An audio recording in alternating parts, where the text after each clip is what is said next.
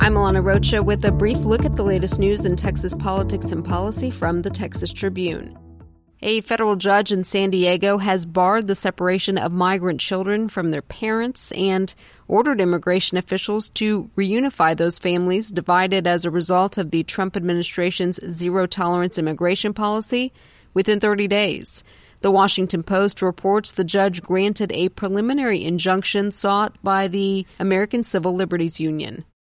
While the Trump administration is providing details about how it will reunite families so they can be deported together, an Immigration and Customs Enforcement spokesman did not respond to the Tribune's question early Tuesday about whether there was even a plan in place to reunite immigrant parents and children seeking asylum.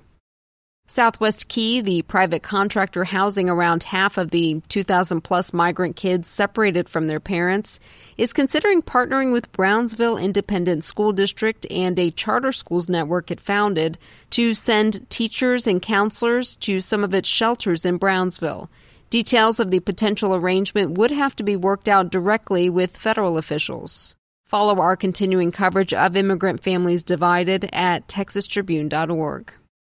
A federal judge in San Antonio sentenced former state senator Carlos Uresti Tuesday to 12 years in prison following his conviction earlier this year on 11 fraud-related felonies. Outside the courthouse afterwards, Uresti, a Democrat, said he plans to appeal the sentence, calling it unfair and unjust.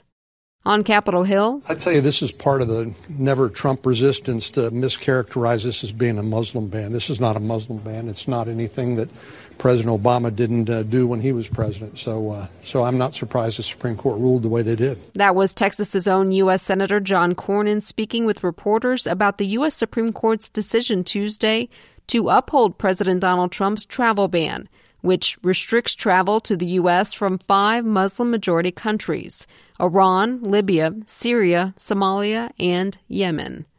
In the day ahead, House Republicans are set to vote on an immigration compromise bill, and our D.C. Bureau will also be monitoring a federal court hearing on a lawsuit families separated at the border filed. Keep tabs on our coverage throughout the day at texastribune.org.